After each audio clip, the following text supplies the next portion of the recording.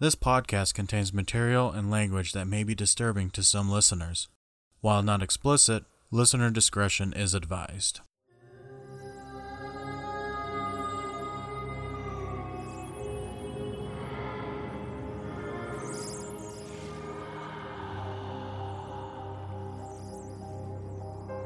What's lurking in the shadows, around every corner, or under your bed?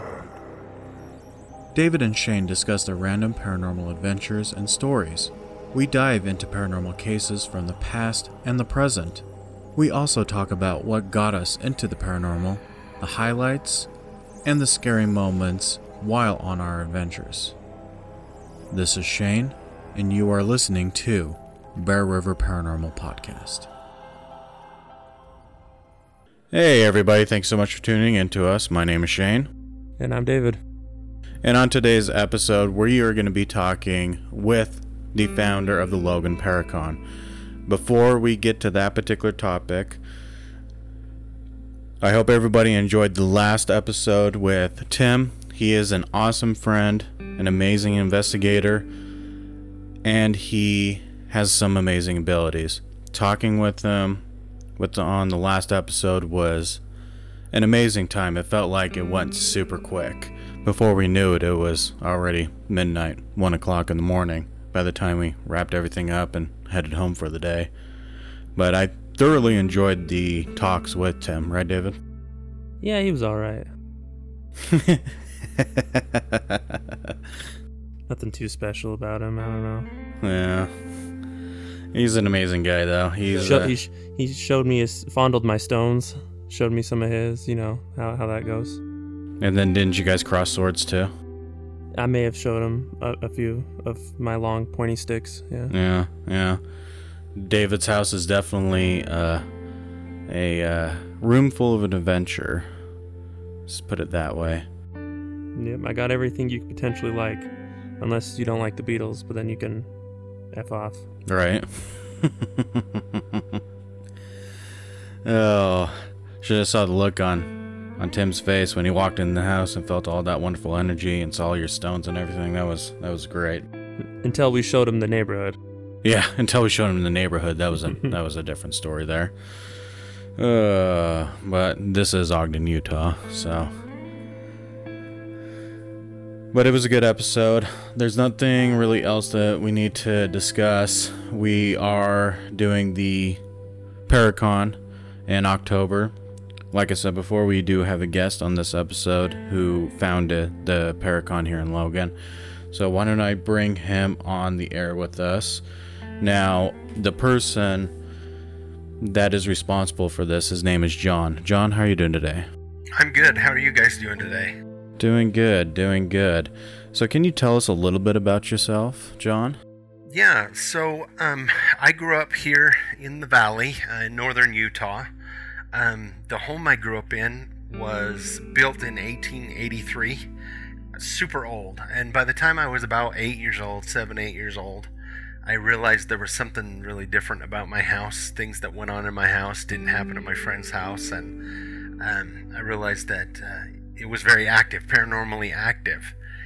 And that kind of launched me, on this journey where at first, we as kids weren't allowed to talk about it outside the house because my parents were afraid people were going to think we were crazy to tell people we had a haunted house. Mm-hmm. And so for a long time, I just read everything I could get my hands on, going to the library and finding all the books about paranormal ghosts, Bigfoot, UFOs, anything I could get my hands on, I read.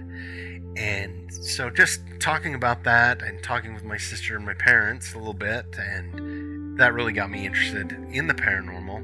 And so later on, as I got older, got to be about a teenager, my friends were over at the house and they started having experiences.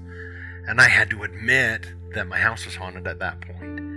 And what happened that was really interesting at that point is, my friends and we'd be at a party or out, on double dates or whatever, and they'd say, "Oh, John's house is haunted. Have him tell you some stories." So I started telling my stories, and before long, I had I had people coming to me and wanting to tell me their stories, and it kind of blossomed from there to where I started collecting stories from people.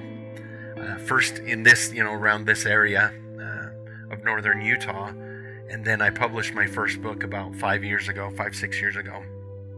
And then from there, it kind of expanded, because the more my book got out, more people started contacting me. And I just recently, yesterday, my 5th book became available on Amazon. And so it's just kind of blossomed from there with my experience of meeting people and writing down their stories and sharing my ghost stories and everything that's happened to me. Okay. So with everything that everybody was bringing you, that was your inspiration of writing these stories, between that and your personal experiences as well. Yeah, exactly. I wanted to share my stories, and what was interesting is as I did share my stories, people felt comfortable coming to me and sharing their stories. And through the process, there are some people that want their name changed, which I understand, and I'm more than willing to do that when I do it. Some people are okay with it. Back when I started, way back in the day, when I was 17 is when I started actually interviewing people and hearing their stories. Okay. It wasn't the same atmosphere that we have now. Now we have, television shows, and we have, groups like your guys' groups, and it's much more mainstream, and people feel less judged, I think, now when they have a paranormal experience. But back then, when I first started, the stigma is like 70% now, where back, then even like in the 90s and everything, things was like 40%, where people didn't want to talk about it. And touching on your parents not wanting to do it, was there a religious household? Yeah, it was a religious household. I'm not so sure that had as much to do with it, of the fact that I grew up in a small town, right? And everybody knew everybody, and so I have this saying. I always say that when you grow up in a small town, the two things that you do is gossip and try and avoid being gossip. Those are the two things that you do most. I completely agree with that right there, 100%. A lot of people, when it comes to religion, that's why they don't want, the parents don't want you talking about it, is because a lot of it is based on their religion, and they don't want to talk about it in their religion. Right. And I've kind of taken an interesting view on that, in the fact that, I was raised religious. I'm a religious person, spiritual person, I feel like. And, in a lot of ways, ghosts just reiterate to me that there is something after this life. You don't just poof and you're gone. There is something after. And some of the experiences that I've had throughout my life have reiterated to me that loved ones that I have are still around in whatever capacity. So. Mm-hmm. Yeah, I'd agree on that too, because I don't really follow a specific religion, but doing this so often, there is something else out there, and that's what keeps me wanting to do it, is to figure out what else is out there. Right. Because I've had too many experiences where I'm like, well, this is more than just coincidence. There's something that's actively affecting something. Right. So then that's where I try to figure that out more. Mm-hmm. But yeah, religion's not really something that I focus on, but it doesn't bother me that other people have religions, because just my philosophy, as long as you're a good person, I don't care what you believe in. Exactly. And so it's interesting you say that too, because after doing this and interviewing people and just being out and talking to people like you guys and everything, I have friends, I've made a lot of friends doing this, and they come from all spectrums, Catholic, Mormon, I even have, which I never thought I would, I even have a few friends that are Wiccan and do natural paganism type stuff too. Yeah, and I agree with that there's good people out there that, and in all religion and stuff. It's interesting that you can find good and bad in anything if you look for it. So it's focusing on the good that I find is really important. But well, I can tell you some of the things that I did experience in the house growing up was everything from what I believe to be just residual sounds that didn't necessarily interact with you at all the way to as kids, we coined the term, we called it the stair monster, because one of the main things that happened a lot was footsteps running up and down the staircase that's in the middle of the house. Okay. So as little kids, we called him the stair monster. And even though I think there's more than one that lived there or lives there, but some of the other things I did see, a couple times of full body apparition that we called. We called him the Hat Man, not related. He's actually not related to the shadow person that they call the Hat Man. This gentleman had a wide-brimmed hat, white shirt and overalls, looked like an old, really tall, skinny farmer.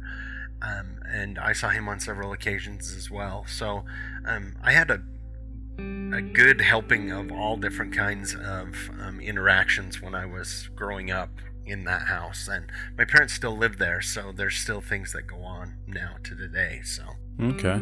So when you were experiencing all this, what town did you grow up in? I grew up in Hiram, so Oh, you just grew up here. in Hiram. Yep, Okay. from Hiram, just on the south end of Cache Valley here.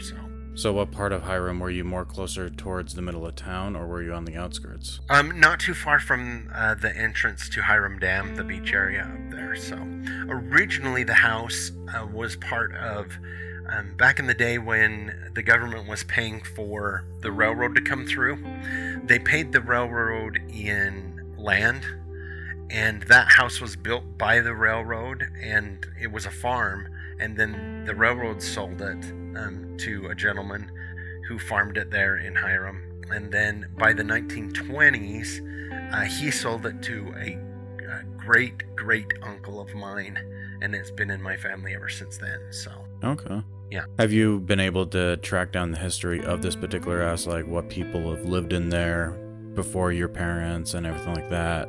yeah, so I had a really interesting experience. My grandparents only lived a block away from me growing up, and my grandpa lived in the house that he was born in. So that house was also an older house, and they had a lot of family relics in there. Well, when my grandparents passed away, we were there helping clean up and everything, and there was a bunch of really old photo albums, and I was flipping through it, and I turned the page, and all of a sudden there is my house that I grew up in, and this gentleman standing in front of it who was tall, skinny, overalls, white shirt, white brim hat. It was him, and come to find out that it was my great uncle.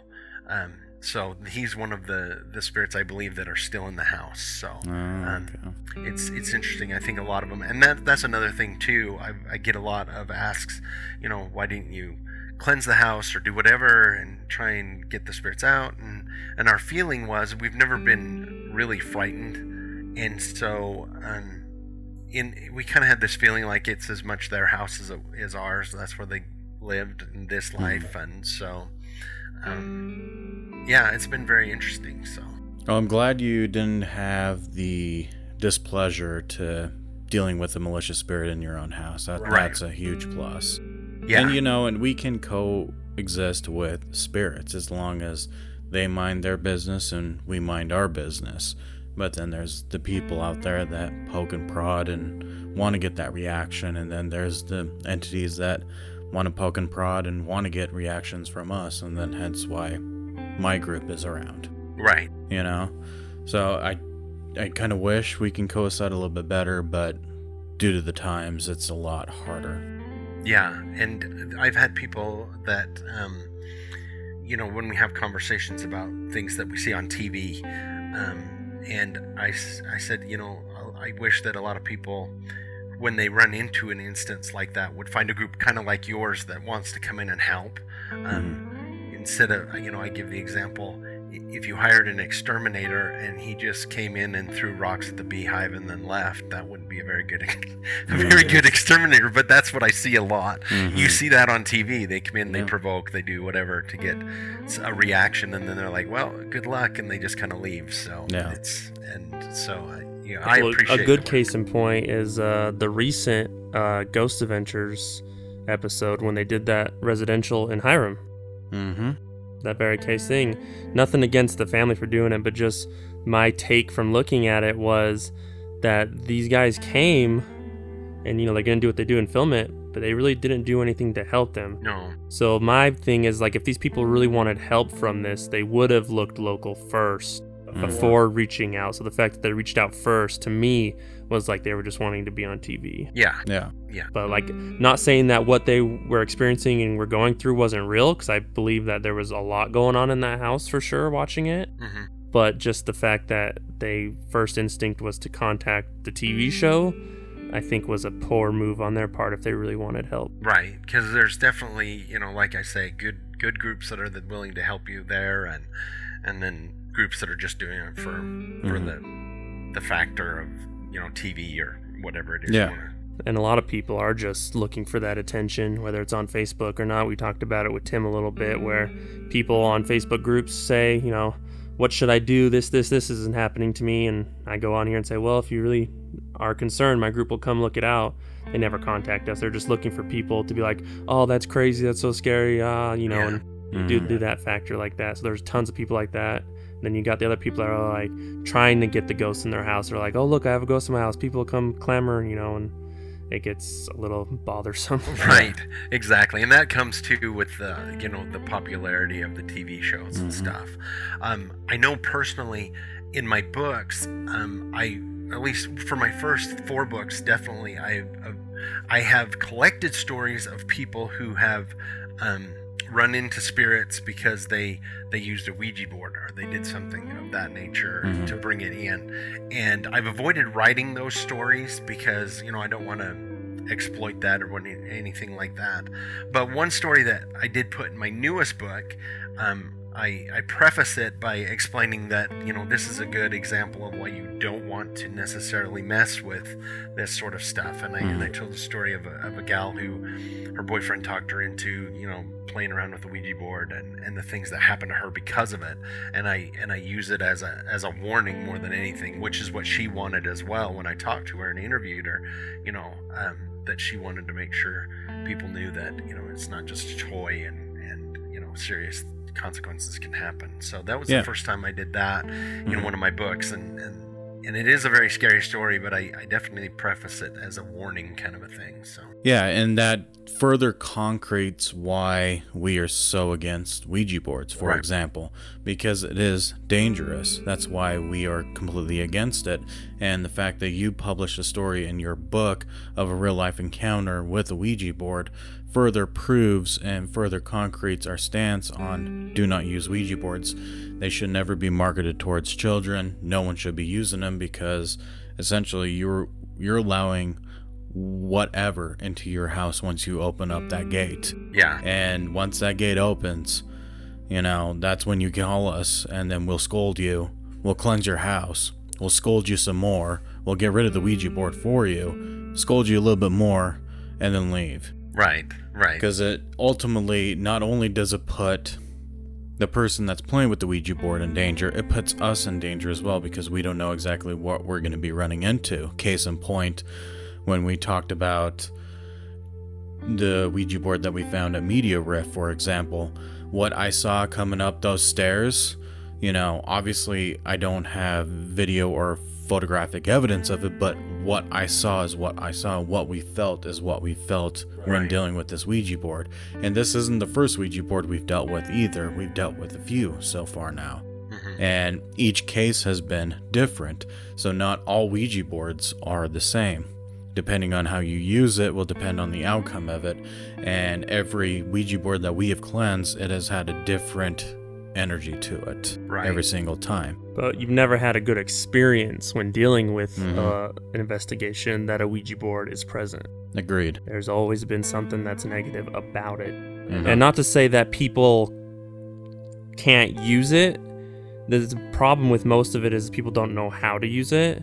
And just their level of defenses isn't strong enough to be able to use it. There are certain people that I believe can use it and be able to use it without repercussions, but that is very minimal. And then even then, you're still, even the most expert person on Ouija boards can get something in that they aren't prepared to handle with.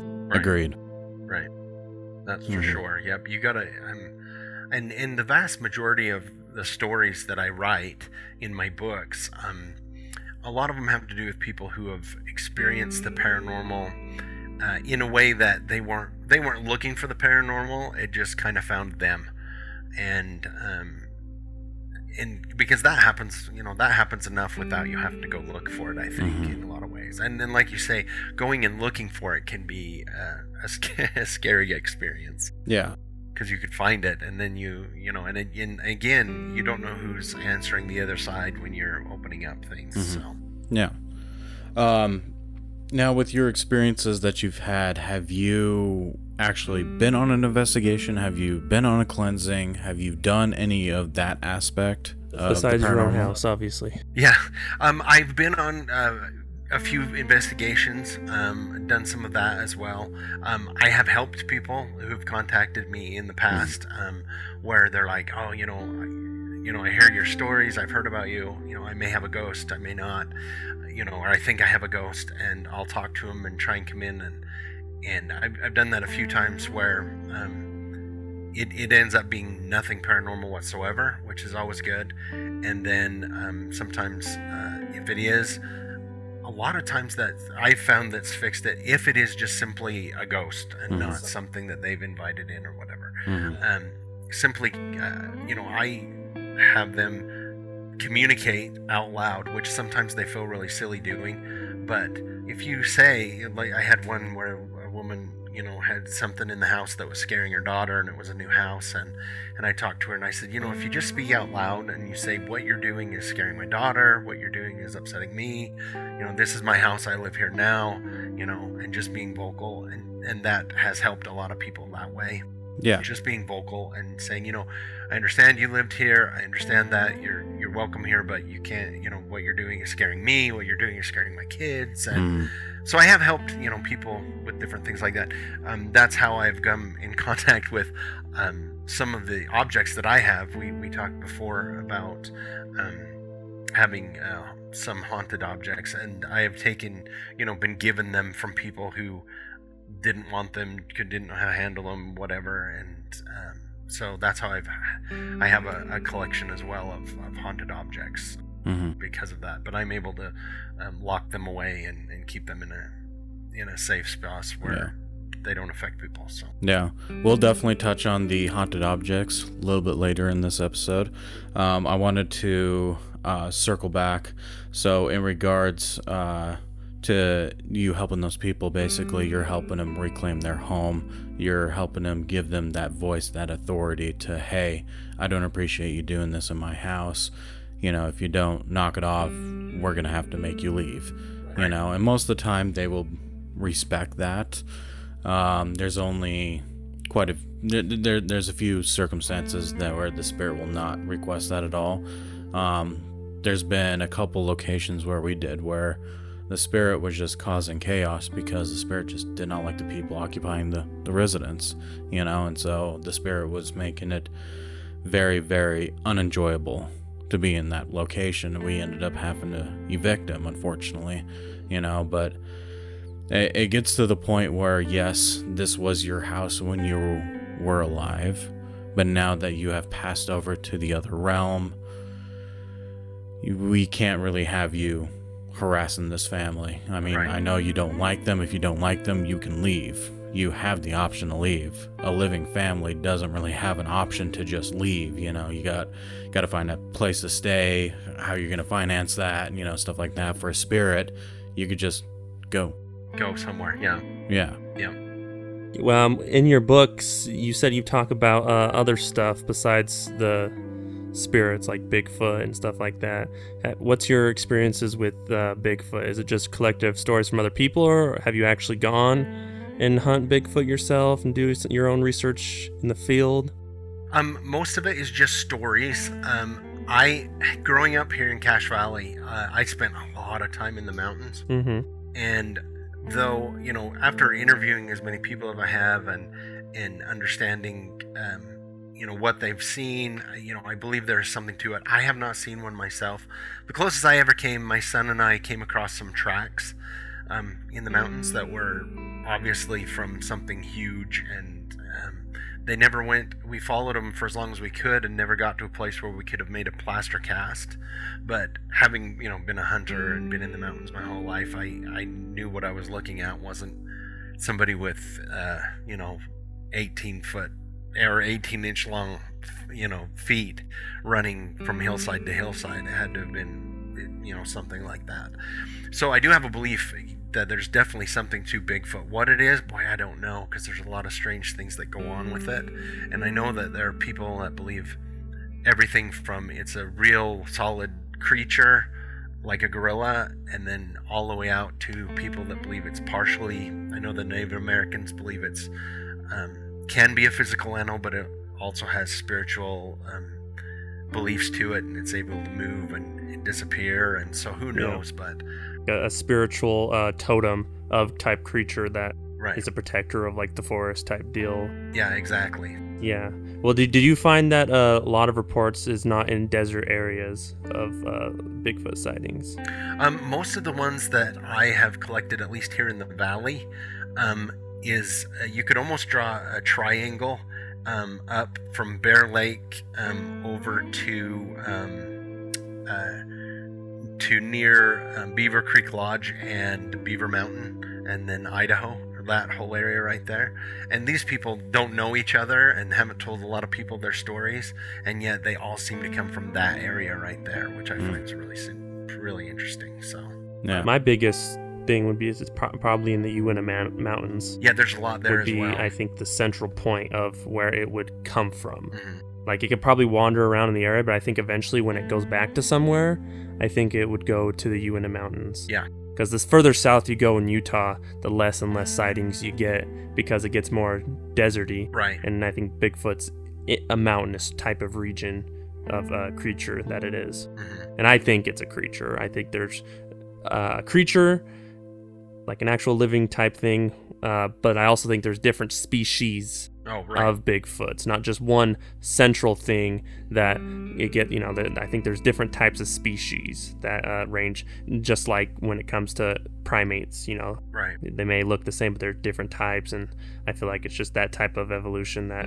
they just like their seclusion, so then when there's people, they boogie on out. Yeah. They're really not aggressive, but they could be if you're too close to where they're living. Right. Exactly. Yep. I would agree with that. That's a pretty good assessment of that. And we even posted up an article, and we talked about it on the episode when we talked about Bigfoot, that tribe or whatever that they found over in Nevada, right, David? Of those people that are about 7 to 9 feet tall, those mummified remains. Oh yeah, there's definitely tons of different aspects that people look into it, whether it's actual creatures to ancient beings or to even religious aspects, because a lot of people have that religious, like the Cain, David and Abel and all that stuff like that, race of giants. There's like tons of different ways you can go about thinking about it, but creature just makes the most sense to me. An actual living creature. Right. And that's with most cryptozoology type things, is the way I think about it is the ocean. How many unidentified creatures in the ocean are we constantly discovering? Mm-hmm. Why can't that be the same on land? Even though most of the land on the continents are occupied, it's really not. There's still tons and tons of more places that we don't go to that for miles and miles has never seen civilization. Well, and to this point, somebody came to me, and this is what I always tell them. They're like, I don't know how you could hide, a big creature out there. There's people around. There's no way he could hide. And I bring this fact to them, is that in the mountain range of Oregon and Washington and up to the Canadian border, which is where a lot of Bigfoot sightings are, Mhm. there's over 500 missing planes that have crashed in that area and never been found. And planes are great big silver things, they're not moving around or anything, but there's literally like 500 airplanes that have crashed in that area, and they've never found these airplanes. Mhm. So that's how vast this area, that's how vast the wilderness is. And the Uintas are a lot like that too. There's just a lot of things that go on there, and people don't realize how secluded it is up there, Mhm. away Yep. from everything. Yep. From the Rocky Mountains to the Uintas to the Appalachian Mountains, all those big mountainous regions, there's just tons, mostly because you really can't build in those mountainous regions. It's impossible to really build infrastructure and stuff out there. So Yeah. it just makes sense that, you may get like 50 hunters a year out into those mountainous regions, but that's just 50 people. The chances of them seeing something is very minuscule, and most of the time in their lifetime they only have encounters once in their lifetime, and they go hunting their whole lives from childhood to death. Right. And sometimes those hunters only have one encounter that they can't explain. Yeah, exactly. So that just makes it even harder for the rest of us that don't do it on a lifetime basis. Yeah. Yeah. And I can say that, I spent my whole life on the cache, hunting, fishing, and I'll go with my son, my youngest, and we'll find something new, a rock formation or something I've never seen. And I've spent my whole life up there going around. So yeah, there's definitely a good area that can be hidden up there. Yeah. And even to further concrete what you said, there's animals out there. Like there's this one breed of small deer that's only in Mexico that is super elusive and very hard to hunt and find. There's the snow leopard over there in Afghanistan, Iraq area that is super hard to locate and find and hunt or to track or anything like that. So you start seeing some of the similarities when it comes to Bigfoot. There are other animals that do not want to be harassed, and so they go incognito. Right. But then like you said, there's over 500 planes that crashed along that mountain range, and no one's been able to locate not one. Right, exactly. Yeah, that's just how vast and just ridiculous it is to get up there. And then, the mountain ranges around here too, you can walk around fairly easy, but up there in the northwest, it's just thick as thick. You can't see 5 feet in. Something huge could be hiding there, and you'd never know it. So like the Black Mountains and the Appalachians too. Yeah, same with them as well. So, What's your thoughts on the Bear Lake Monster? Oh, I love the Bear Lake Monster.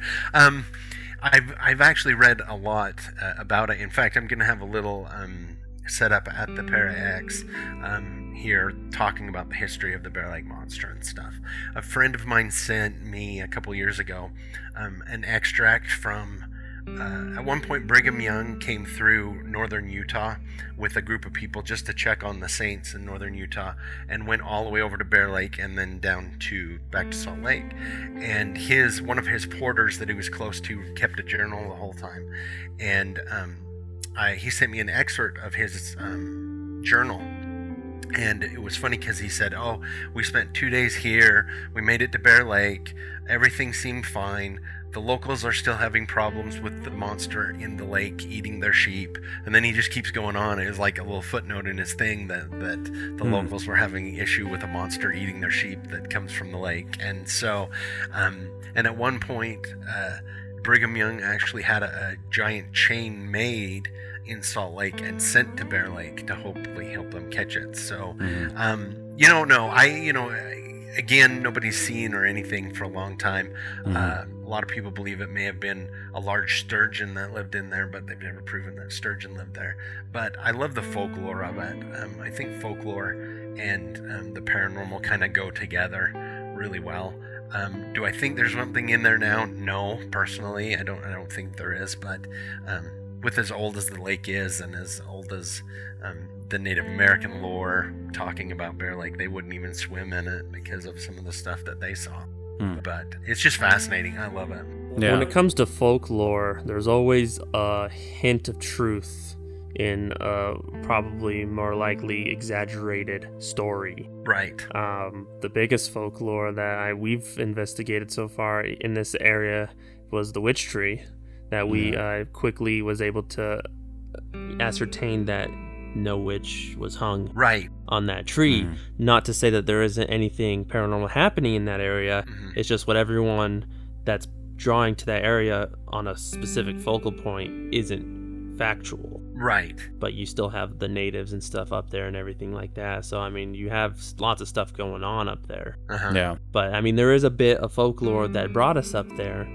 And, going around with it. And who knows, there could have been at some point someone who was accused of that and did get brought up there and killed up there. But from what we were able to determine, we couldn't find any proof for that. No, and I did the same thing. I looked through, all kinds of history of Mendon and everything, and like you say, it's just a folklore, a story told by, grandfathers to their grandkids, kind of a thing. And like you say, there's no truth to it, and yet a lot of people still claim to have, experiences up there at the Witch Tree. So, and Cache Valley is just full of different folklore like that and stories like that. So, well, one that we did do that was true was Crybaby Bridge. Yeah, that one was true. We were able to actually confirm that, which was a folklore that we just discovered on the internet, and we went and we were able to actually confirm the stories that were told about that bridge. Wow. Yeah. That's cool. And to come back to the Bear Lake thing, they still have yet to explore the depths of Bear Lake. So we don't know exactly what can be discovered. I know the southeastern part of the lake is the deepest part of the lake. Right. And they have yet to actually go down and discover what exactly was down there. And plus, it's been known in history that a lot of fur trappers used to congregate right there at Bear Lake anyway and trade their furs and everything like that. And right. I'm kind of wondering exactly, did the first initial settlers come across these particular fur trappers, and did they tell them these stories, or did they actually experience them themselves? Because I'm kind of curious what the trappers experienced once they came to Bear Lake and was hanging out there for a hot minute to trade their furs. Right, and so they got the information a lot from trappers, and then when they first moved there, they had a lot of interaction with the Native Americans, the Shoshone up there, and they have their own folklore dealing with it.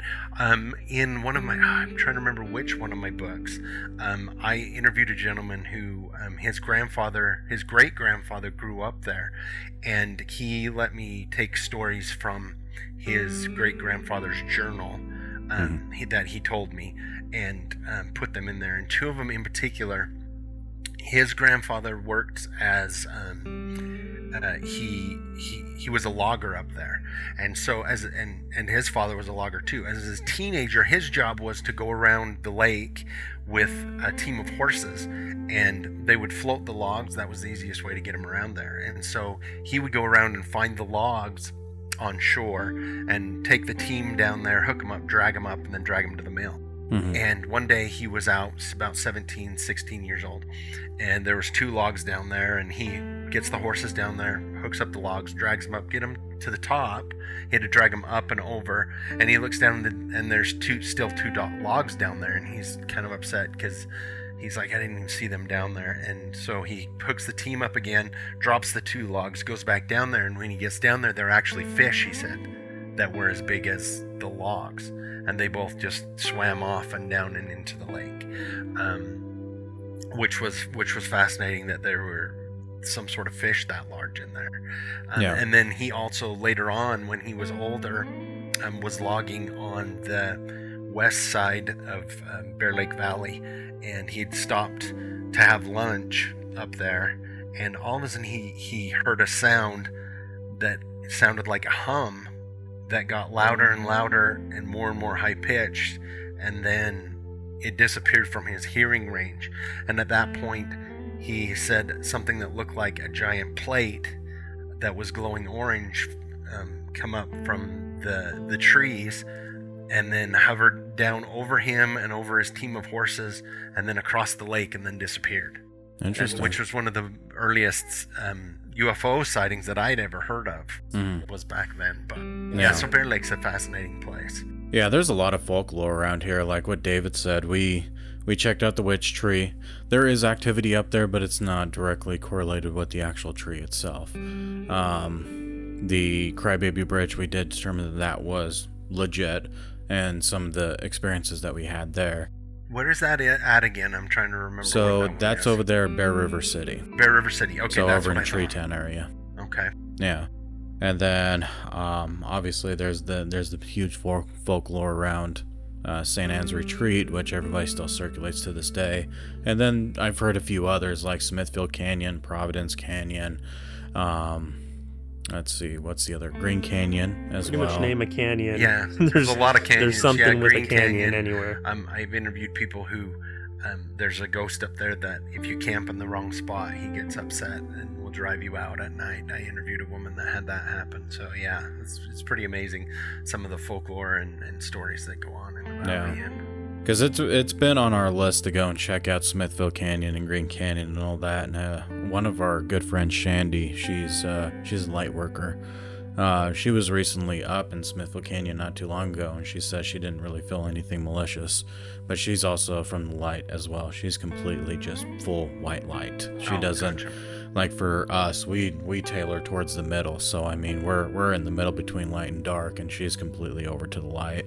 Right. So one of these times we will go up there and kind of check it out, because years ago when I started my group, we investigated Providence Canyon. And that was interesting. We caught what I believe back in the day was, looks like someone was kneeling down, kind of like when in the fetal position. Mm-hmm. That's what it kind of looks like. I believe I did post it up. Didn't I post it up, David, on the group page or the podcast group page? Do you remember if I did that? Pretty sure I did. Probably. How long ago? That was when we first started the podcast. Yeah, I couldn't tell you. Lots happened since then. Yeah, if it's in there, just scroll all the way down to the bottom. I believe we talked about it between the first to third episode. So just go back and take a look at that. But yeah, there's just folklore everywhere. Now, are you a big UFO believer? I am actually.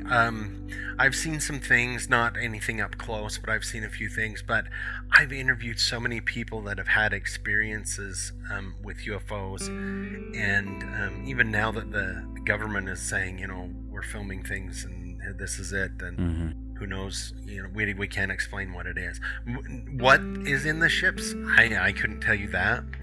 I don't know, but there is definitely something about it that's strange and out there, whether they're from another world, whether they're from this world, whether it's something like that. I do have a definite belief in UFOs. So do you think that they're little gray beings with big black eyes, or do you think they actually look like us? I don't know. That's a good question. I've heard a lot of things with the grays and stuff, but when I've talked to people, and I haven't talked to people personally that have had this happen. In order for me to have a story in my book, I have to get it first person. That's one of the things that I have in order for the story to go in my book. But when I've talked to or heard second person or heard interviews with people that talk about the grays, it almost seems to me like there's almost an inhuman spirit connection there somehow. I mean, I don't want to disprove anybody if they're like, yeah, it was grays and they, from another planet, whatever, because it's never happened to me. But it almost seems like it's a demonic thing with them, but I'm not sure, to be honest. Okay. Have you ever seen a UFO? I've seen something in the sky that I couldn't explain before. It was brief, and it did things. It was on the south end of the valley here where I grew up. It was far enough away that I couldn't really tell what it was. I know that one of the stories in my book was from my grandfather, who was a very grounded man, a World War II vet, who saw a UFO up in Sardine Canyon. Him and the workers that he worked with, very close encounter with that. And my mother has also seen UFO on the Wellsvilles as well. So, there's definitely something to it. And the Wellsvilles seem to be a hot point in Cache Valley for UFOs, I've noticed with the people that I've interviewed. But yeah, I've heard some stories about UFO encounters up Sardine, but most of the stories that I've heard in regards to UFO and UFO hunting, a lot of people love going up in Uintas and down in the western parts of Utah where it's desolate and desert, and southern Utah as well.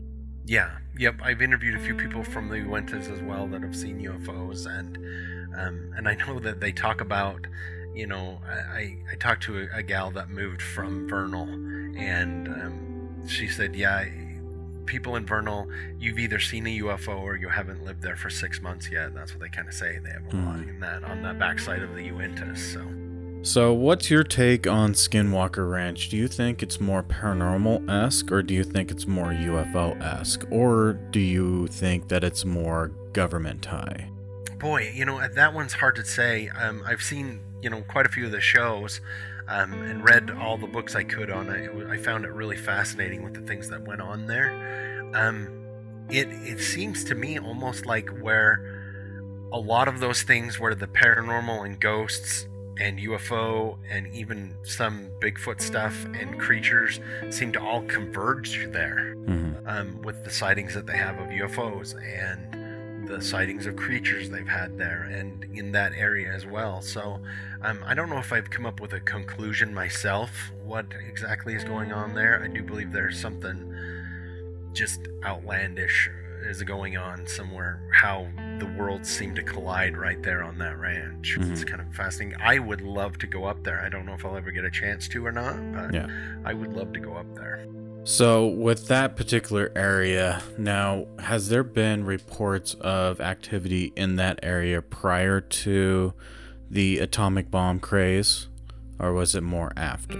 I have talked to people that said that a lot of the Skinwalker part and creatures and Bigfoot seem to happen before, and then like the UFOs seem to increase after the atomic tests in the Southwest, and it seemed to almost increase quite a bit after that.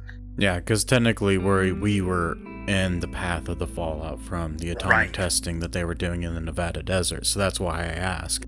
Because we all know the history that the Navajos were the ones that cursed the land that brought in the Skinwalkers.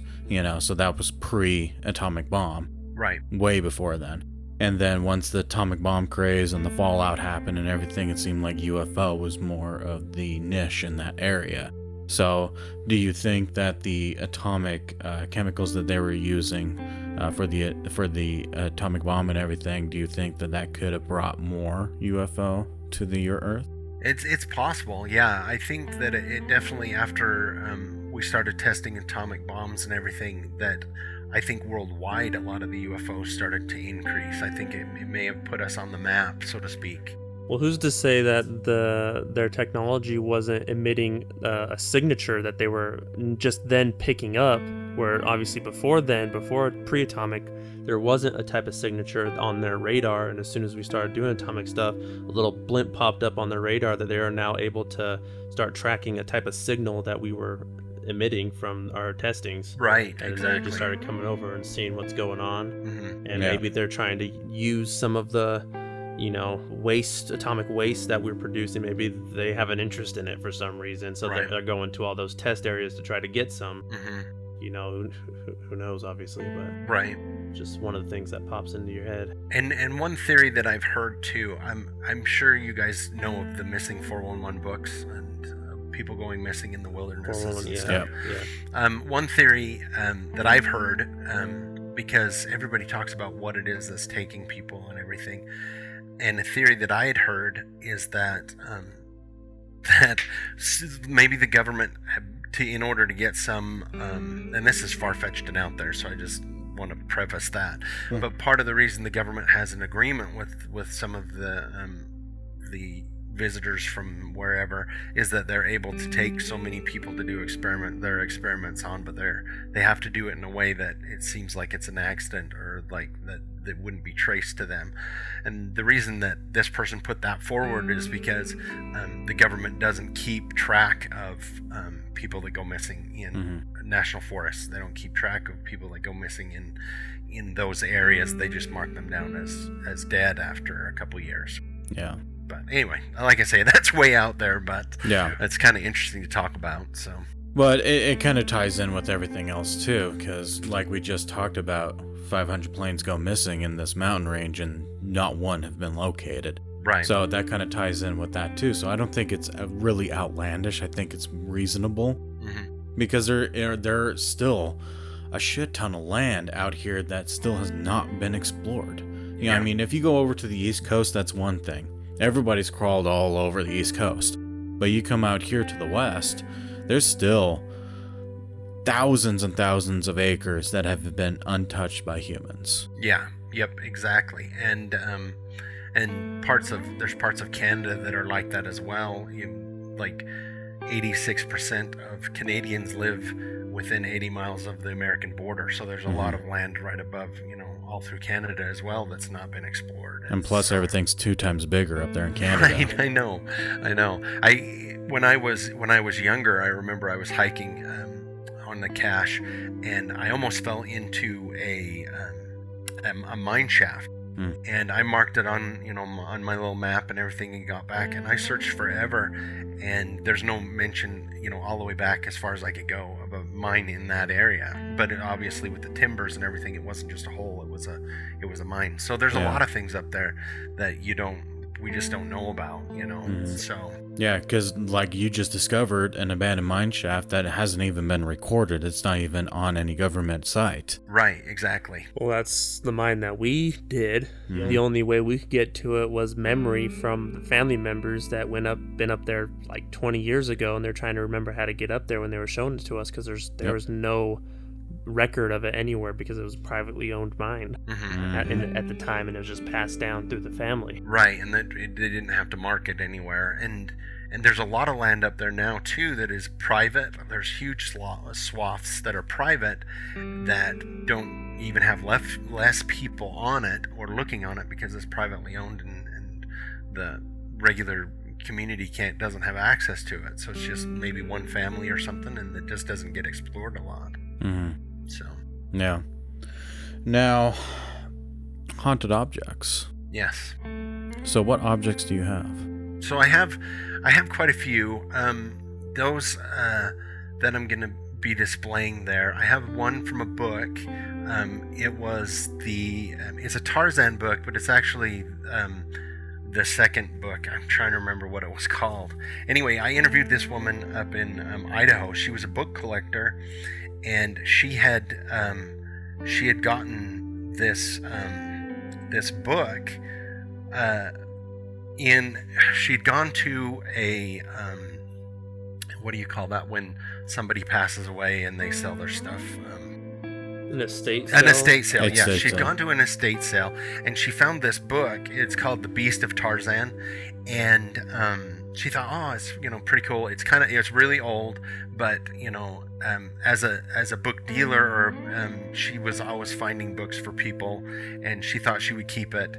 And when she got it home, strange things started happening. She'd come home and the book would be on her living room floor or in her office out, like somebody had been reading it. She ended up locking it in she had a big Chester drawer. She locked it away, and it would rattle around at night in there. Eventually she saw it was a young boy came to her in her room, and he was partially burned. She said it was so vivid, she said, when he came to her, that part of his body was burned, and she could even see the embers on his skin. She was like, that's how vivid it was. And so she freaked out and decided to get rid of it, and found a gentleman that would take it. And she told me this story, and she gave me his name, and I actually ended up getting it myself. I keep it locked away in my safe. That's one that I have. I haven't had too many issues with it, because like I say, I keep it pretty locked away. Another one was a gentleman from northern Utah. When his grandfather passed away, they all got things from his grandpa. Didn't have a lot of money or anything, but they all got to take a few things, and his grandpa had a box that had a Native American hatchet head in it, and he took it. And very similar thing happened. It started coming out of it. It would fly out of the closet at night. He could hear drums sometimes at night coming from the closet where it was. And he eventually took it and put it in his off-site, a place off-site, and he just didn't know what to do with it. And when I got his story, he asked me to take it. He's like, I just want you to take it. So I have that one as well. Okay. That I keep in there. Another one is a toy gun from the 20s. That's actually personal to me, because when I was little, this gives you a good example. One time I was little, I had this little airplane that I was playing with, and I was in the kitchen, And I set it on the table and turned around and got a glass of water. And then I turned back around and my plane was gone. And in its place is this cast iron cap gun. And I'm like, where's my plane? And I look all over. I can't find it. I take the gun to my mom and she's like, well, I don't know what this is. And it was from the 1920s. And for years, that would disappear and then the plane would come back when I was little. And even in my room where I had some of my old toys, it would disappear and the gun would come back. And finally I took it and put it in, in a box and sealed it away so it wouldn't disappear. I know that sounds really strange, but it really... And so I have that one as well, that cap gun. And I have a few other things, including some charcoal sketches from the people that lived in the house that I grew up in that I found when doing some renovation. And there's a few other things like that I have from just meeting people and getting their stories. And I have a big gun safe, and if I keep them locked away in there and in another box in there, they don't seem to bother anybody. No, it doesn't really sound like you have items that have a lot of malicious intent. I don't keep. I try not to keep anything with malicious intent. I have in the past had those, and I eventually just get rid of them just because of some of the issues that go on with it. But yeah, most of the stuff I have isn't malicious, but has spirits attached to them for probably just. The same way we're attached to things that we love in this life, kind of a deal. And so yeah, nothing malicious on my side anyway. So okay, yeah, because for my collection, I have my gun safe where a crotchety old man is attached to. I have the 2 dolls that came from my investigator Rebecca's mother. One of them was just fine. The other one just had a pretty nice spirit that just popped in every once in a while to say hi and see how everything's going. Mm-hmm. And then from there it goes downhill. In fact, I don't know if you heard that episode when we were talking about the haunted objects, but the one that I got up in Idaho, for example, from the Idaho Youth Ranch, the thrift store up there in Pocatello, I picked up a haunted porcelain doll from there.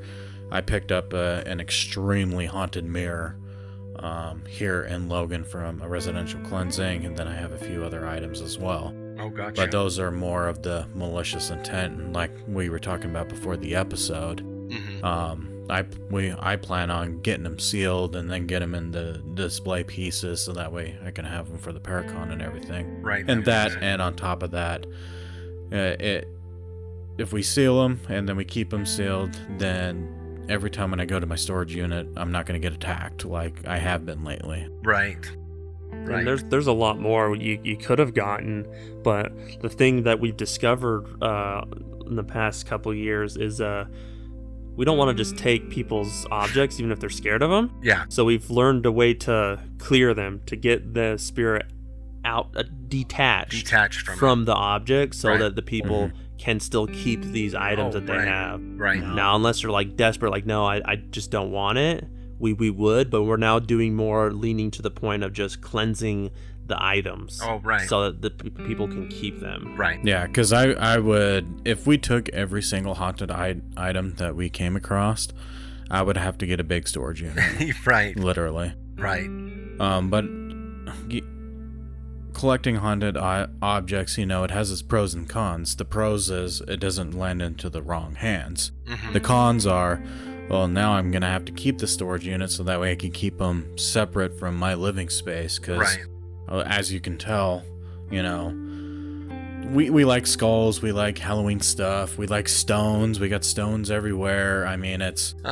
We like to keep this house balanced, and if I bring a haunted item into this house, it's going to throw that balance all off, and really I don't want to have to deal with the repercussions of it, so I took the easy way out, and hey, I have a storage unit that's clear across town, so no way they can get remotely close to me. Right, exactly. And then the flip side of that, too, is the stuff that we are collecting is the fact that there is a thing called where you're sealing a spirit to an object. Yep.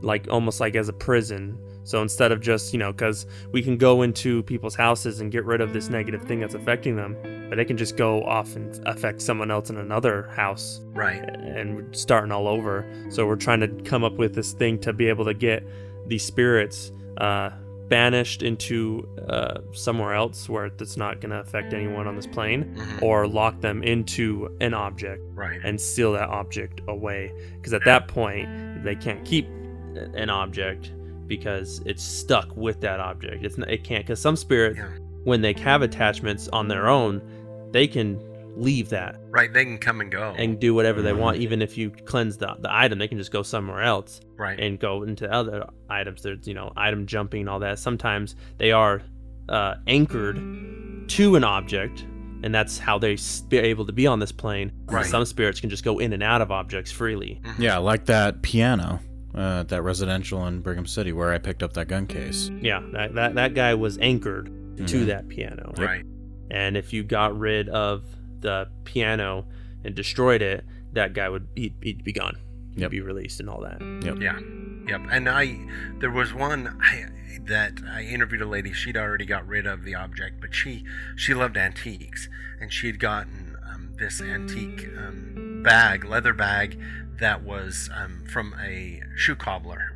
It was his mobile thing, and the objects would move things. One night she woke up, she had a baby, and her baby woke up fussing, and she has her monitor, and before she could get up out of bed, she could hear somebody singing to the baby a deep voice in a German accent with singing a German lullaby.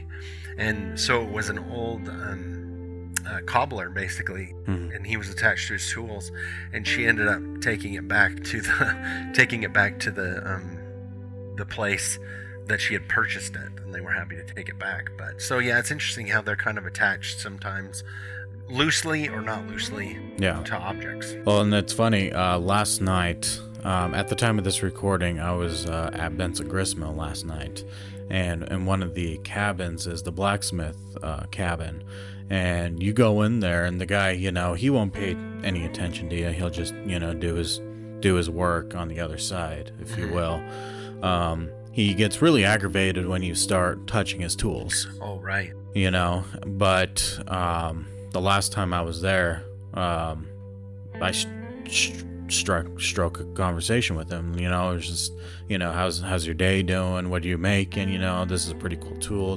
They make something similar like this nowadays, And he seemed pretty cordial about it, but he likes to be kept to himself. Right. So obviously we didn't stay in there for long. It was a quick trip in there, hi, bye, Right.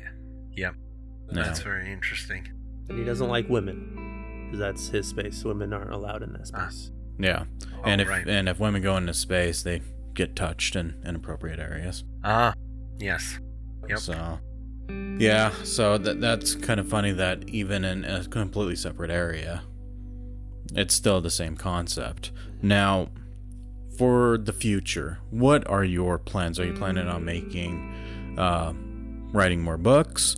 Are you planning on doing more investigations? Are you planning on doing some sort of travel to kind of write more books about surrounding areas? What's in the future for you?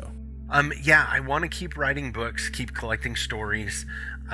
Right before COVID hit, I had several opportunities where I was going to be able to travel and speak. And I would really like to do that too once COVID's over.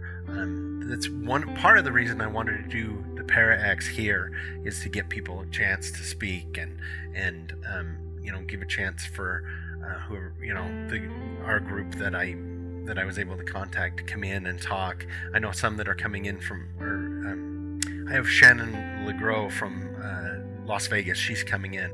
And a lot of places in Nevada, they weren't going to allow any kind of conferences or anything this year. And so my plan is, keep writing books.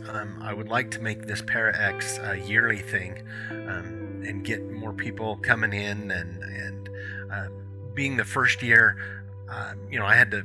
my wife and I had to flip the bill for a lot, because a lot of sponsors don't like to jump in the first year. But if it's the next year and we can say, oh, we had this many people and it was really popular. They need the numbers. They need the numbers, yeah. Isn't that funny how it is? And then we're hoping to get sponsors and make it bigger and just keep going and work on that, work on more books and just keep going like that. That's what I'm hoping to do. So my biggest question is, do you think it's going to be difficult and limited based on the fact that you're doing it in Logan, or do you think the turnout will be decent?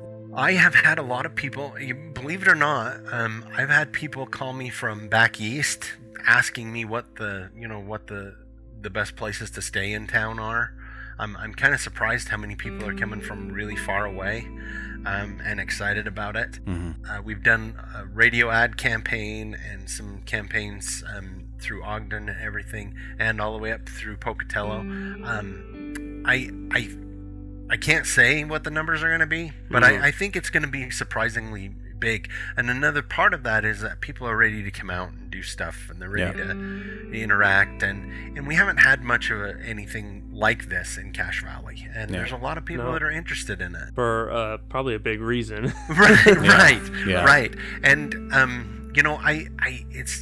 and this is what I tell a lot of people that are coming. I have people that are interested, and they're like, well, under their breath, they're like, well, what kind of people are going to be there? And I'm like, everybody is going to be welcome there. And everybody can come, whatever your interest is. We're going to have stuff for your kids to do there. We're going to have stuff for, adults. People are really excited about the speakers. There's going to be a lot of stuff. I've been working really hard to get, the exhibit going with the haunted objects. And then also, I made a life-size cutout of a Bigfoot so people can stand next to it to see how big the estimations are, and they can take pictures next to the tape measure so they can see. And I also was able to get a plaster cast from Dr. Meldrum that's from the original the Patterson Gimlin film, a plaster cast from that when they took that film that I'll have there as well. And so there's going to be a lot there for whether you're interested in cryptids or ghosts or anything paranormal. I think you'll be able to come out and have a great time. Yeah, we are super excited about it. Growing up in this valley, I grew up in Preston, so I'm very, very familiar about the culture that's here in Cache Valley and Utah and Idaho. Well, most of Idaho and all of Utah. And when I saw that you wanted to do a Paracon here in Logan, I had my doubts because I know Logan. This is why we travel, we travel so far for locations and to help people, because we don't really get any activity here in Cache Valley. When we did find locations, it was because I was sourcing them out. It wasn't like people were coming to us to investigate. I was going to them, and most of the places told me no, we don't want anything to do with this. And a lot of the residentials here just don't want to reach out because they don't want people to know, because they're afraid that they're insane and blah blah blah blah. And really though, If you read the Bible particularly states that spirits walk among us, so there's nothing to be ashamed about. If you're having issues with an entity in your home, call us, regardless of your religion. If you're Mormon, if you're Catholic, if you're Jehovah's Witness, if you're, anything else. Right. We do it privately. We take care of the issue privately. It's not going to be on Facebook, and really, it's nothing to be ashamed about. Thousands upon thousands of people are experiencing this on a daily basis. Right. That are too afraid to reach out. So when I saw that you wanted to do a Paracon here in Logan, I had my doubts, but I was excited about it at the same time, because this is something that Cache Valley has not had before. Because prior to this, David and I, we've been to Sandy, Utah for a couple of expos. We've been to Salt Lake City for a couple of expos. We even did a couple years in Ogden, Utah for the Union Station, Night at the Museum. Oh, right. Those three. Yeah. Until new management stepped in, and then they stopped doing those. Oh, that's too bad. Which was unfortunate, because a lot of people, we did it 2 years in a row. The first year we did it, it was, iffy. And the second year it was really big. Yeah. Because a lot of people that came before told more people, and it got really big. But then the third year was coming around, and they got new management, and then so they decided they weren't going to do it this year, and a lot of people were disappointed that they weren't doing it that year. Right. Yeah, and doing those 3 areas, those, not saying that Cache Valley is closed-minded, but they're very closed, narrow-minded people here. And yeah. And going over to Ogden, for example, just an hour drive, just over to Ogden, people are completely different over there. So I am curious to see on how this year will go as well. But we have your support. We support you 100% of the way. I appreciate that. One thing, and I want to point this out because I try to talk to people about this. In the Mormon community here, even in the Valley, in the Mormon community, they absolutely love stories of people if it's in a religious context where they run into a spirit. Mm-hmm. There's an entire book written about the Logan Temple that's just about the experiences of running into people from the other side. Yeah. And I tell them, I'm like, to me, there's not really there's not a huge difference between what you're talking about and other paranormal or ghost stories. Those are ghost stories. These are ghost stories. The context might be a little different, but you're not that far away from each other. There doesn't need to be this huge, fear of, because I grew up in a way that we were afraid of what our neighbors were going to say. I kind of live my life now. I'm old enough now, I guess, that I'm just like, you think of me what you want to. Yeah. If you think I'm crazy because I write these books, that's fine. Mm-hmm. If you think I'm crazy because I tell these stories or I interview people, I have my belief system. I feel like I'm a good person, and that's all that really matters. And I think we'll come together. I think there'll be a lot of people that come together, and like I said, everybody's going to be welcome at this thing. And it's okay for people even to disagree, but there's an agreeable way to disagree. And I think, like you say, I think it's going to be fun. I really do. I think it's going to be an amazing event. I think there'll be a lot of people there. Mm-hmm. There may be people there coming out of curiosity, people who've been waiting for something like this, and I hope that they all come away with something, positive from this experience. I really do. Yeah, because I definitely want this to be a positive experience for everybody as well, because I don't want people to put that stigma towards the paranormal. I mean, people look at me like I'm batshit crazy, and it's not just strangers, it's even family members too. I have family members that do not believe in this whatsoever, and and I told them I respect your opinions, but you also got to respect mine as well. Right. The stuff that I have experienced, the stuff that I have dealt with on a professional and a personal level, someone has to experience it to be able to believe it. It's just like everything else, out of sight, out of mind. If you can't see it, then it's not real. Right. But it affects people differently. It could be energy-wise. It could be malicious, intent or anything like that. Yeah. And I hope the outcome of having a paranormal expo here in Logan, Utah, should not bring that stigma with it. Right. I want people to walk in there with an open mind. I mean, yes, there are some batshit crazy people out in the paranormal field. We get that. Right. Across the board, there's going to be those types of people. But if you look past that and look at the groups that actually put forth their time and effort and doing these dangerous tasks to be able to have a house that you can live in peacefully, like we talked about on the previous episode. On a previous episode, doing this kind of stuff is dangerous. It's very dangerous to us. Mm-hmm. But the reward of knowing that you are living in a house now that is safe and peaceful makes it all worth it. Right. So even though paranormal ghosts, spirits, entities, demons, angels, those are more common than, say, UFO or Bigfoot or the Loch Ness Monster or the Bear Lake Monster or anything like that, we just want people to have an open mind when it comes to this. I mean, yeah, you can joke, you can poke and prod, but at the end of the day, this stuff is real, and we want the expo to be very successful. We want, the first year is going to be the test year, and then after that, you can grow from it. You Right. can learn from your experience and your mistakes and stuff like that, and then grow and flourish on that. Yeah. And like I said before, we have your back 100% on this, and I we will appreciate gladly support you every year you do this. Well, I really appreciate it, and I do. Like, every year we have it, we definitely want you guys to be a part of it and come out. And like I said, it's just going to be fun. I love, the fact that all the new people that I get to meet in doing this, from all over. Whether, I'm interviewing on a podcast, or I get to meet somebody who's had an experience or contacting me.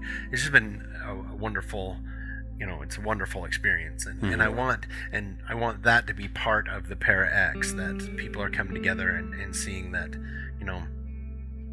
we're just, everybody's just normal people that have had experiences or enjoy hearing about experiences or how it goes from there. It's just, I want it to be fun, and I want it to be just everything that coming together and all of that. Okay. Well, one of the things I like to explain to people when they ask us all the time is, I'm not a believer, change my mind. The first thing I look them dead in the eyes and say, you have to experience it to believe it. There's Right. nothing I can say or do or show you that will prove that it exists. You have to experience it. And one thing that I find with a lot of people, I do this experiment. I say, when they say something like that, I say, have you ever walked into a room of people, you came late, or you walked into your parents' house, you walked into a room, and immediately that there's just been a fight in that room. There is a tension before anybody even speaks, that you can feel that tension. And some people will be like, no, I've never had that. But a lot of people will be like, oh yeah, I've had that. I've walked in, I felt that tension in the room before anybody even spoke. I said, that's energy. That's energy that those people just had. You're walking into that. That's what you're talking about, experiencing on a different level, is walking into a wall of energy that somebody's just made by having a fight in there, and you walked in and you knew there was tension in the room, you could feel it. I said, that's exactly the same thing. It's on a different level, but it's just energies that people are putting off, whether they're dead or alive or whatever it is. You've experienced something paranormal, because science says there's no reason you should be able to walk into a room and be like, oh, there was a fight here a minute ago, or there's tension in this room. But you pick it up. A lot of people do. Some people might not, but some people might be very sensitive to it. And I say, that's the exact same energy that we're just talking about. It's the feelings, feelings and words and everything have a reverberation that you can feel, and that's the same with paranormal. It's just the reverberation of somebody's aura, of what they're putting off. They might be dead, they might be alive, but you're going to feel it, and you did feel it, so you did feel something paranormal.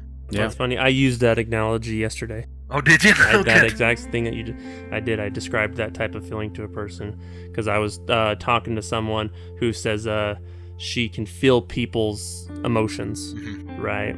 And so I use that type of analogy because she has like a type of a disorder, that she has to take meds for and stuff, and she doesn't want to think she's crazy and stuff. And she says, why do I always feel people's vibes and stuff? That's like what she said to me. And I tried to explain it to her that, a lot of people have that type of feeling. A lot of people can feel when someone's pissed off and they don't say nothing. You can feel the energy that they're giving off. Right. And I say a lot of people do it, and a lot of people are born with stuff like that, and a lot of people just develop it over time the more they delve into our type of work that we do. Right. And it's just learning how to deal with that. And it's a difficult thing to try to steer someone to understanding what it all means, right, without being able for them to experience and guide them along their journey, right, on a daily basis. Yep. Yep, exactly. That's perfect. So with the expo, what booths are you expecting to be there for this year? So my lovely wife has been in charge of the booths, and she's been signing up a lot of people. And I don't have any names, but I know we have several artists that are coming that do all different kinds of art around the paranormal and stuff. Several of them were actually really excited because they're artists, but they very rarely get to show off some of their pieces like that are more paranormal, ghosts, Bigfoot, because they just don't really sell at the the art show. But they're excited to be able to bring those. We do have people from all different kinds of realms. We have a couple different paranormal groups. I remember you guys and a couple other that are just coming to show off their stuff and talk about their different things. We've got, I'm trying to think, a lot of artists that are going to bring their paranormal stuff. I'd have to look at the list again. I kind of went blank. But there's going to be, I think we're right around 60 booths now, I think, roughly 50. Got any crystal stone vendors there? I don't know. I'm not sure. I think we might. I know my wife was kind of talking to somebody from down in the Salt Lake area that was thinking about coming up that does that. So there was a guy that I talked to. I can't remember where I ran into his booth, but he has crystal and stone skulls made that were just beautiful. They were just beautiful. And I gave him a card, and he was really excited. I hope he can come. Because it's another thing where it's kind of a specific thing, but he has a group that make them down in South America in kind of the same way, or not the same way that they made the crystal skulls, but they come from the same area where people have carved them out of different stones. And so a bunch of different stuff like that, and I think there'll be stuff for everybody down there. There's even gonna be face painting for kids that want, to go along with their Halloween costume that they bring. Okay. Yeah, because I know I talked to Deanne over at Wisp's APS, and I know they have a booth up there as well. I was just kind of curious to see what other groups got a booth there, because from my understanding, a lot of people were trying to gun for the convention over in Vernal, because the Skinwalker people are going to be there. Right, and that one's really going to be a big one. I think that one's in September, if I remember correctly. I can't remember, but there's I can't remember all the groups that are coming. I apologize, my wife has a list. I mean, 60's pretty big. 60's I don't think size booths for the booths. What's and stuff. Even It'll the hold biggest 100. one we've done wasn't 60, was it? The largest convention that we did was when it was at the Exposition Center, and they had a lot of vendors there. Outside of that, besides the Union Station, the other locations the other expos didn't really have that many. I mean, booths. just thinking about just a 60, that's a pretty That's a big lot. chunk. Between 50 and 60 right there. So, I mean, that's and pretty good. It'll hold 100 in there, but that's, because it's a huge center over there. So, and we're still signing up a few here and there. People are still contacting us and interested. Okay. So it'll be fun, and I know a lot of people. When I've polled people and talked to people, a lot of them are excited to come and hear the speakers. That's what they're, And here shortly we'll have the times up for the speakers, and then at the end of the night, not at the end, it'll go till 8 o'clock, but around 6 o'clock we'll have a panel with you and me and all the other speakers to talk about, answer questions from the audience. People can come in and ask us whatever questions they want. And some of the people that are talking are going to have booths as well with their books, and there'll be a lot of authors there. I'm going to have a booth with all of my books, and so it should be fun, I think. Okay. Are you going to have any food vendors there? We're hoping to have some outside. We're hoping to have a couple food trucks. We're still working on that. So if anybody knows of a food truck that might want to come out, they're welcome to. We will have some, a candy booth. Somebody's going to put together a candy booth, which will be kind of cool. Okay. And so there should be plenty to do down there, I think. Yeah, I think if you can get some food vendors down there, that would take the cake as well. Because every convention, I think, besides the one in Sandy, had food vendors, and it's very convenient to have food vendors. Because where's the convention going to be at here in Logan? It's at the Cash Event Center on the fairgrounds down there, the brand new one down there, across from the the swimming pool down there. So the aquatic center. We are hoping to get at least 2 or 3 food trucks that'll be out there. So yeah, and for people that are not familiar with Logan, where the fairgrounds are, you have to travel to practically Main Street to go and get food. So to be able to get some food vendors down there, like some burgers or tacos or something like that, that would be ideal. Because in our experience doing conventions and everything, when we were part of other conventions that didn't have any food vendors, so we had to send one of our team members out to go get food, Right, and then we'd have to do things in shifts, like Right. one person had to stay at the booth while everybody ate and Yeah. everything like that. So it's more convenient if there's going to be food vendors there, so that way whenever we're hungry we could just take off and go get And food. worst case scenario, people are just coming to try food. Right. And then they're right. like, oh, what's Mhm. going on here? They Yeah. see some food, might as well eat, and then you get them in the Get door them in anyways. the if door. You can at least promote that there's at least going to be food there, because most people are like, is there going to be food there? And you say no, you're like, well, I ain't going. Yeah, yeah. That's Yeah. most people think Most about people food. think about food, that's for sure. So, yep. So the convention's going to be down at the new building at the fairgrounds. It's going from 10 a.m. to 8 p.m. What's the cost for the tickets? So it'll be $8 for adults, and kids 10 and under are free. So, yep. And then I still have a few golden tickets that are available. If anybody's interested, those are $65. What they come with is you get a catered lunch with the speakers, a meet and greet with the speakers. We have a swag bag with books and a bunch of stuff in it, and just a bunch of extras like that go along with it, kind of enhance the experience, so to speak. So Okay, awesome. And what's the official date? Because I think we've cocked up a few times on the date. October 9th. Okay. October Perfect. 9th, Saturday. October 9th. Yep, Saturday the 9th. Awesome. So where can people find you? So you can find me at strangerbridgerland.com is my website, and when you get on there, you can find all of my books. And they're also all available on Amazon, on either a softback or a Kindle. Right now, I have all but 2 of them available on Audible as well. You can download and listen to them on Audible. So.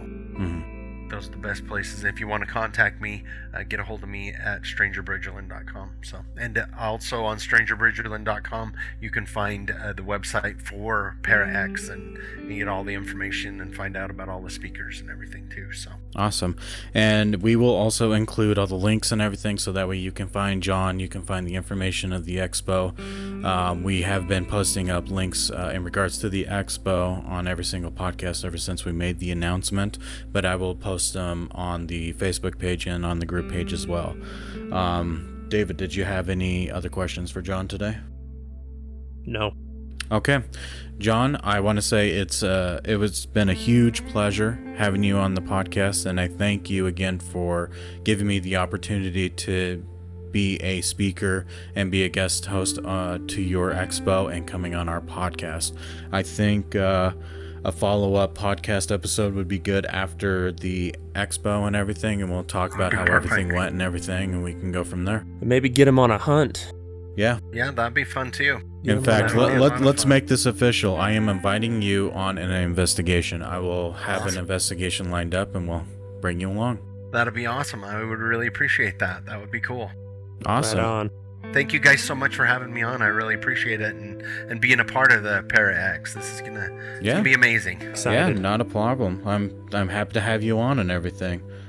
So we thank you again, John. You've been an awesome guest, and I look forward to posting this up so everybody can listen to this. Thank you so much. Yeah, Bye-bye. not a problem. All right, so that was our awesome guest, John.